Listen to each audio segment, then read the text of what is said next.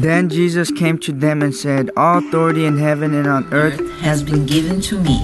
Therefore, go and make disciples of all nations, baptizing them in the name of the Father, and the Son, and the Holy Spirit, teaching them to obey everything I have commanded you.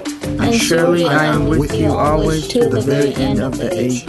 Welcome to Exploring Missions, connecting mission needs with those equipped by God to meet those needs, across the world or across town. And now, the host of Exploring Missions, Bert Harper. Most of the people that listen to American Family Radio, when they go to the polls and they vote, they're looking at pro-life candidates. I'm glad they vote right, but I want to tell you, there's even more to be done. And today, here on Exploring Missions, we're going to look and talk about possibility of where you could minister in the pro-life movement. And it's not just pro-life for the child that is unborn, that will be born, but it's also pro-eternal life for those moms that are carrying those precious children. So we're looking at that today, and I'm excited about it. I always look forward to January. It's Sanctity of Human Life Month, and we just praise God for what He's done. Nathan, when it comes to life, those of us that are connected here at AFR, we want it, we believe in it, but it is refreshing to be with people who are on the front lines dealing with it, isn't it? It is, and God's the author of life, and He's about life lived to the fullest, and many people don't always experience that. They don't experience God working in their life because they haven't surrendered their life to Him and following Jesus. And there's consequences of trying to live life in our own way, and part of that consequence, of course, is not living real, genuine, full life. And so when you talk about pro-life, I think it needs to encompass all of the things that God looks at. Amen. And especially in following after Him. I'm faithful even today, and I was faithful pro-life during that month of January, Sanctity of Life, Human Life Sunday. I was going to make sure to have a message, but the Lord convicted me to add something to that, and that is purity. The desire for purity in boys and girls, men and women's lives, because that is the greatest movement that you can make in pro-life. That every child that is born to a mom and dad in marriage, but not all of them's that way. But it still doesn't hurt to hold up the standard and the desire. It should not hurt people.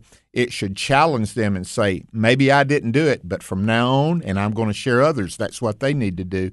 So, I think that's the part that you're talking about, Nathan. It's life from the very conception to the end of life, and us living that way. Well, we have two guests today that I'm glad that are with us. One of them is Danette Becker. Danette, it's good to have you. It's good to be here. And Danette is a great lady. She's a friend of my wife's and just one of our dearest friends, family friends, and we appreciate you sharing. And you work directly with a ministry here in Tupelo, Mississippi. Tell us a little bit of what that ministry is involved.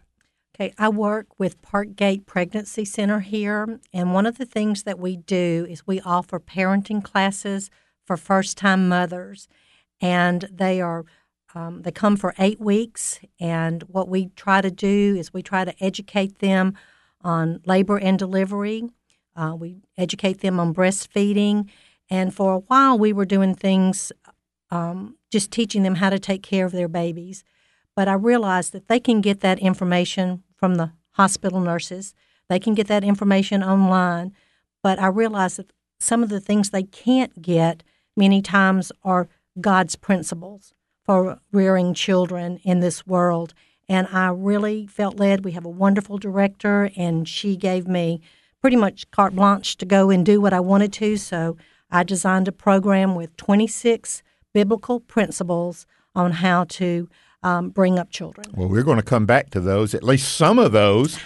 Sounds like that might be good for everybody, not just single moms, And so we're looking forward to that. Our other guest today is someone that's been with us here on Exploring Missions, and she is an employee of AFA and over on the journal side. And to let you know, she edits some of my letters that I write. Danette would be proud of that because I've told Danette if I'd had teachers like her, I would have not made the dean's list. I would have not have made all those. There'd been too many red marks in my papers I had to hand in. I love those tests that were multiple choice, true and false, where you did not have to write a whole thing. One time, Danette knows this, Ann, but one time this teacher asked a discussion question, and I gave everything, and then she gave me half credit, and I went to her and asked her, why didn't you give me the whole credit? I got everything here. See, she said, Bert, this was not a listing question. It was a discussion question. And I said, oh, you just wanted the fluff. And it didn't improve my situation any. But anyway. So we have to speak with proper English today, or at least the best we can. I'm telling you what, these two, they know it, and again, this is something. Had it not been for my English score on ACT, I could have gotten scholarships. I'll put it that way. That English score. Isn't that biblical, though? God's chosen the foolish things of the world, and when it comes to speaking and writing, Amen. Bert Harper, God. You think it's bad now? You should have known me when, okay? Well, I'm just glad he has you in. And she volunteered to do that, and I appreciate her doing that as well. Ann, tell us about what you do here at the Journal. I meant at AFA. I already gave it away. Well, I write for the AFA Journal, which is AFA's American Family Association's print magazine. And then we also have the blog site, which is afa.net/The Stand. And so I write usually weekly for the online blog as well. And tell us what you do concerning the pro-life movement. About 10 years ago, I started leading post-abortion recovery Bible studies. And that was prompted by going through that Bible study myself. And interestingly, it was when we moved here, which is about 10 years ago, and I actually did not think that I needed to go through a post-abortion Bible study because when the Lord really started working with me, when I first began my walk with Him, He just started walking me through many of the steps of healing just in relationship with Him. And, actually, if I look at a Bible study, I was like, wow, God did that, God did that, God did that, But there were a couple of components that were very important. One was that I still had a pocket of unforgiveness that needed to be addressed. And then the most important, I would say, is that I had not grieved the loss of my child. And so that was an extremely important component of that post-abortion recovery. Okay. Well, when we look at this, Nathan, God has to touch your life. In a program that Nathan and I did earlier, we were talking about refugees and immigrants, and you know that. But then when Nathan moved to Atlanta area and started knowing these families firsthand, it really brought it down to where you live. Sounds like the same thing happened in your case. I mean, here's you had experienced this, right, and you needed healing, right? Right. And that desire for healing brought you to going through this, and God didn't leave it there, did He? Absolutely not. When we, it's much like the salvation experience. When we're rescued out of darkness and brought into the light, well, we want everyone else to experience what we've experienced. It's right along those same lines. When I experienced just that very thorough process of healing, and obviously I'm sure you've talked about the statistics before on this program that it's about 1 in 3 women in the United States who have experienced abortion. And at least 1 in 4 in the congregations that we preach to. Right. So having that knowledge, I'm thinking about when I go to the grocery store, when I go to church, wherever I go, there are women around me everywhere who are still living in that darkness, still living in that shame, still living in that guilt, and they don't have to. So I want to do what I can to help them get out of the darkness and into the light. Amen. Well, Danette, tell us about your journey to being a part of Parkgate. I know you've been pro-life, but you know what it is to lose a child, but it's a little not necessarily abortion. And I think you would share that a little bit because we have women that hurt over the pain of miscarriages, don't we? Well, for years, after we lost our first child back in 1977, every April 17th that rolled around, I grieved. And even after we had 2 children, I'm still grieving. And then one Sunday during Sanctity of Human Life Sunday, where you were my pastor, you had white roses on the altar. And you asked any woman that had ever lost a child through abortion, through miscarriage, or whatever the situation, if you wanted to come to the altar and bring a rose in memory of that child, you could do it. Well, my husband knew I was going to be out that pew the minute you said that. And I cannot tell you the healing that brought, because back in my day, people didn't know what to do when you had a miscarriage because, it wasn't really a child. They didn't think, because we didn't have the scientific technology. You never held that child. But to me, it was our child, and I grieved deeply. And the healing that happened that Sunday was incredible. And sometimes now on April the 17th, a couple of days will pass, and I realize, I wasn't grieving that day. And so that was very helpful for me. And that really gives you some empathy for someone that's lost a child, regardless of why. Definitely. And so what brought you to the point of doing what you're doing at the Pregnancy Center today? Well, our church brought in several different ministries at a women's conference, and Parkgate Pregnancy was one of them. And so I went. I just didn't know. I didn't have any idea what I was going to end up doing. I just went to go through the training to say, I'm here because I so believe in pro-life issues. And I can't even tell you exactly how it happened. All I know the next thing is I'm shadowing a lady to teach parenting classes, and I've been doing this about 4 or 5 years, and it is also something that my husband and I can do together. I just wanted to bring that in. I know Jeff, this is Ann's, he supports her, and here we say Jeff and Ann, it's just they go together. You and Alan go together, and tell us a little bit what he does. I know he supports you, but he's kind of a hands-on kind of guy anyway. So, well, if it wasn't for him, we probably wouldn't get the PowerPoint connected every week. Okay. But the thing that I love about having him there is sometimes we are so blessed to have some of the dads to come to the class with these young mothers. And my husband just has a wonderful way of encouraging them, just putting his arm around them and kind of joking with them. And I think it just kind of disarms these young men to see another man there and to see someone that's willing to just come alongside them and support their decision to give life. Nathan, when I hear that, and we both know Danette's husband, that would be here.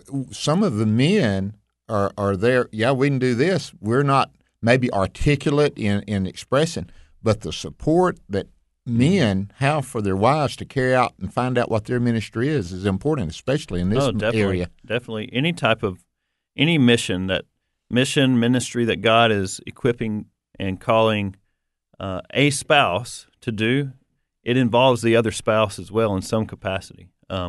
Whether it's support and encouragement, prayer, might be more hands-on, but God, He doesn't just call individuals; He calls families and units and groups, and so especially this type of ministry that we're talking about, a lot of times men are kind of left to the side on this, but it's really critical and I think very important to include as many men in the church and godly men as possible in this. We were looking at a passage of Scripture in the book of James to tell us a little bit about a foundation of ministry that we should have. And Nathan, you and Danette were talking about that and sharing that. It's so important to have a biblical base for what you did. Danette, you were talking about the things that the hospital could teach that they wouldn't be able to teach, and you saw that and you did something with it and developed these principles. But the book of James, I think, does set a pattern for us. Yeah, James 2:15 and following talks about how faith and works go together. And verse 15 says, if a brother or sister is without clothes and lacks daily food, and one of you says to them, go in peace, keep warm, and eat well, but you don't give them what the body needs, what good is it? In the same way, faith, if it doesn't have works, is dead by itself. So voting is great, but God may want voting pro-life is great. Amen? Amen. But God may want you to go further. God wants you to go further, right, Ann? Amen. And in doing so, it brought you to the point of you experiencing this. You experienced what it was like for the child, loss of the child. Mm-hmm. You also experienced what it was for the guilt and then the healing. Right. And God led you to share it with others. How long have you been doing this now? It's been between 9 and 10 years now. And one of the things I just feel compelled to talk about a little bit is one of the things that a couple of things that I have noticed in leading many women through post-abortion recovery is that almost 100% of the time, the women who have experienced abortion, no matter what the situation was, and there are so many different situations, have actually led a number of women through who did experience rape. It's a higher percentage than the figures that are out there in my experience. I think a lot of women just don't talk about that. But that almost 100% of those women wish that somebody would have told them, you don't have to do this, and come along, not just in words, but come along in a physical way and said, hey, I'm almost like, this is how I think of it. When we have a little child who is misbehaving and making wrong choices, well, we will do anything to help that child to understand what is the right way for him or her to turn. And I know with my child, I had a strong-willed child, and there were times when I literally just had to. I didn't know there was any other kind. Me neither. I had 2 strong-willed children. I get it. So I'm yay, I didn't mean to get you off track. I get it. Yay to those of you who don't have strong-willed children. I'm with you on that, Brother Bert. But there were times when I literally had to just embrace my child in a way that was not a soft embrace, but a very tight embrace. And I think that that's what a lot of women who are in a situation where they feel this pressure from every side, they do not feel that they have a choice. They feel that is their only choice. And they need somebody to come alongside them. And I feel, Danette, that's kind of what you're doing in that situation. You're taking them and you're just grasping them. You're embracing them and saying, hey, you can do this, Did you have to overcome some what your previous thoughts were to get into that ministry or look at them? You shouldn't have done this. You shouldn't be in this situation. Or did you look at them and say, hey, except for the grace of God, so go, which one? No, I looked at it firstly, to whom much is given, much is required.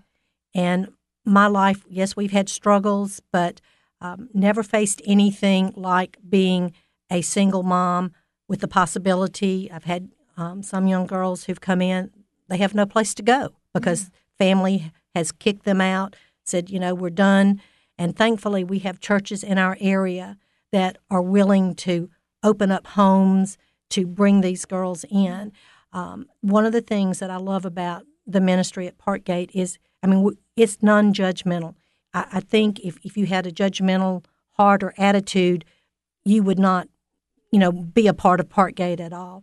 And the way I look at these girls is just with the compassion and the love of Jesus Christ, because they come in so many times and they are scared. I've had one young girl as young as 14 years of age, and there's no way you can look at her but with compassion and love. How old? 14.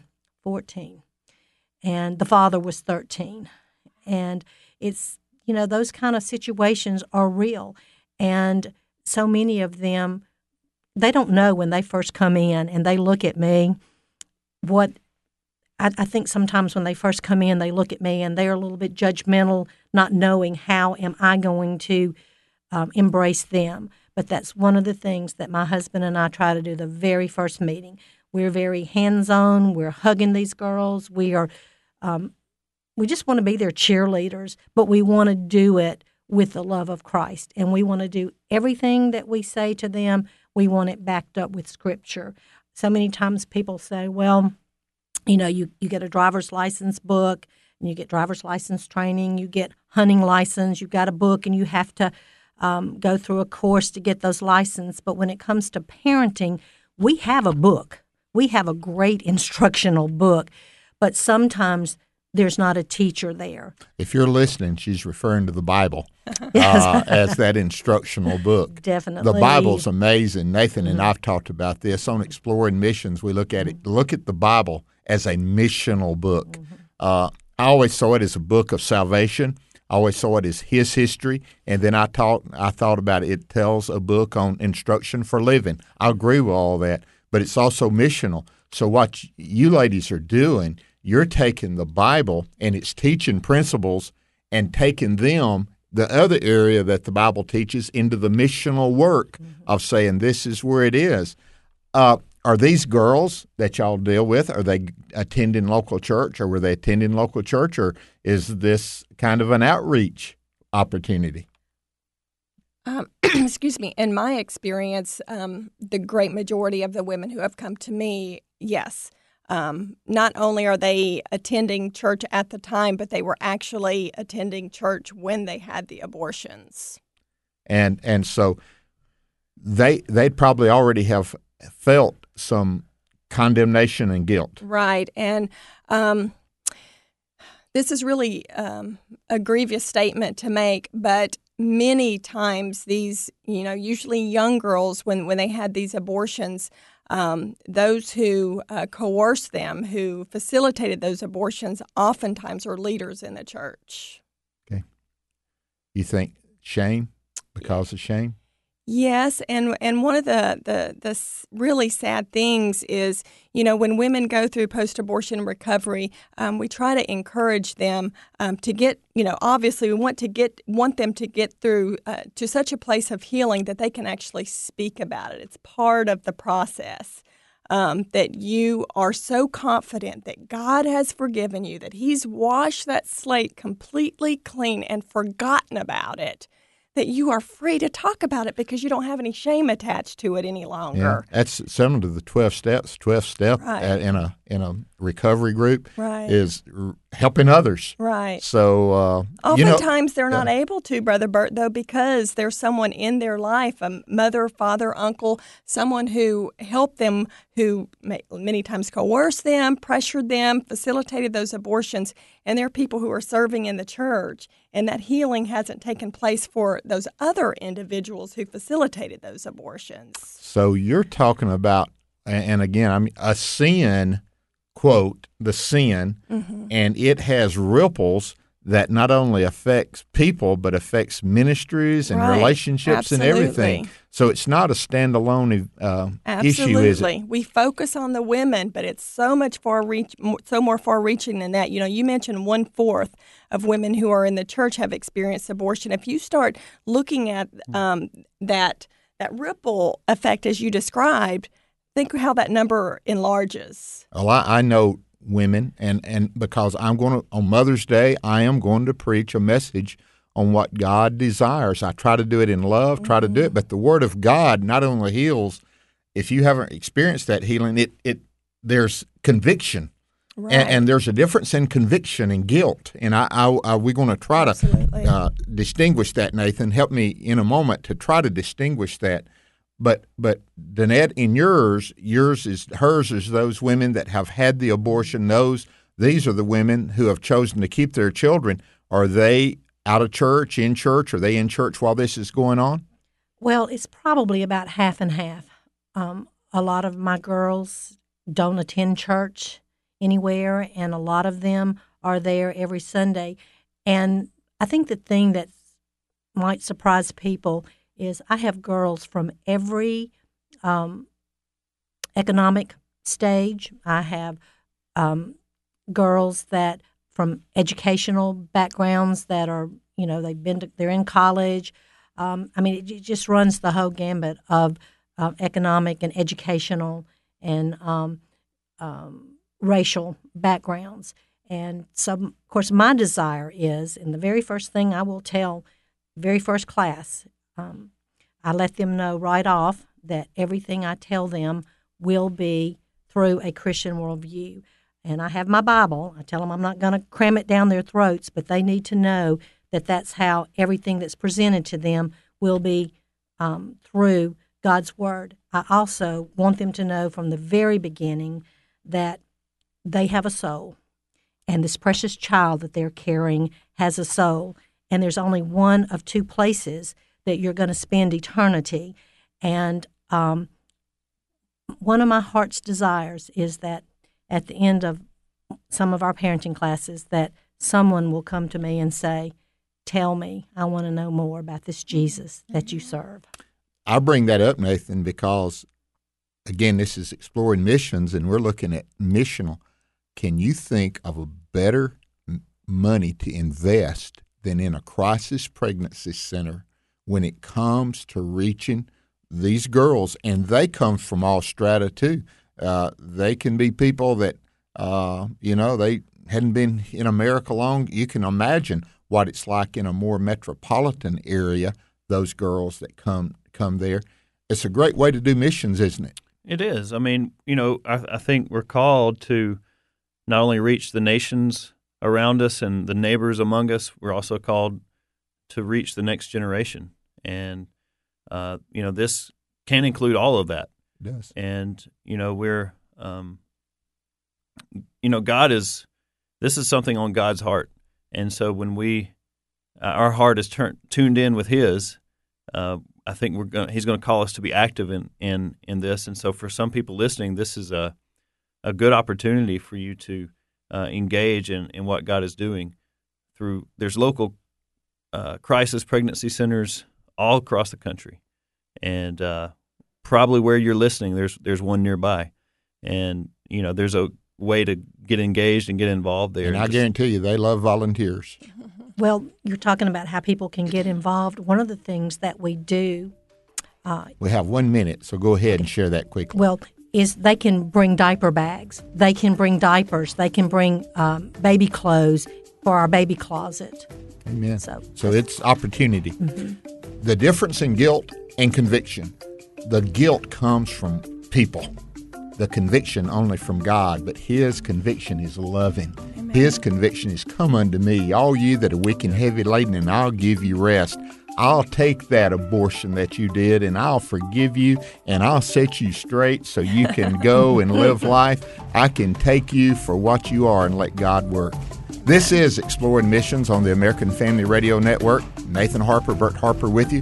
Thank you for listening today, and we pray that God would lead you to get involved in missions.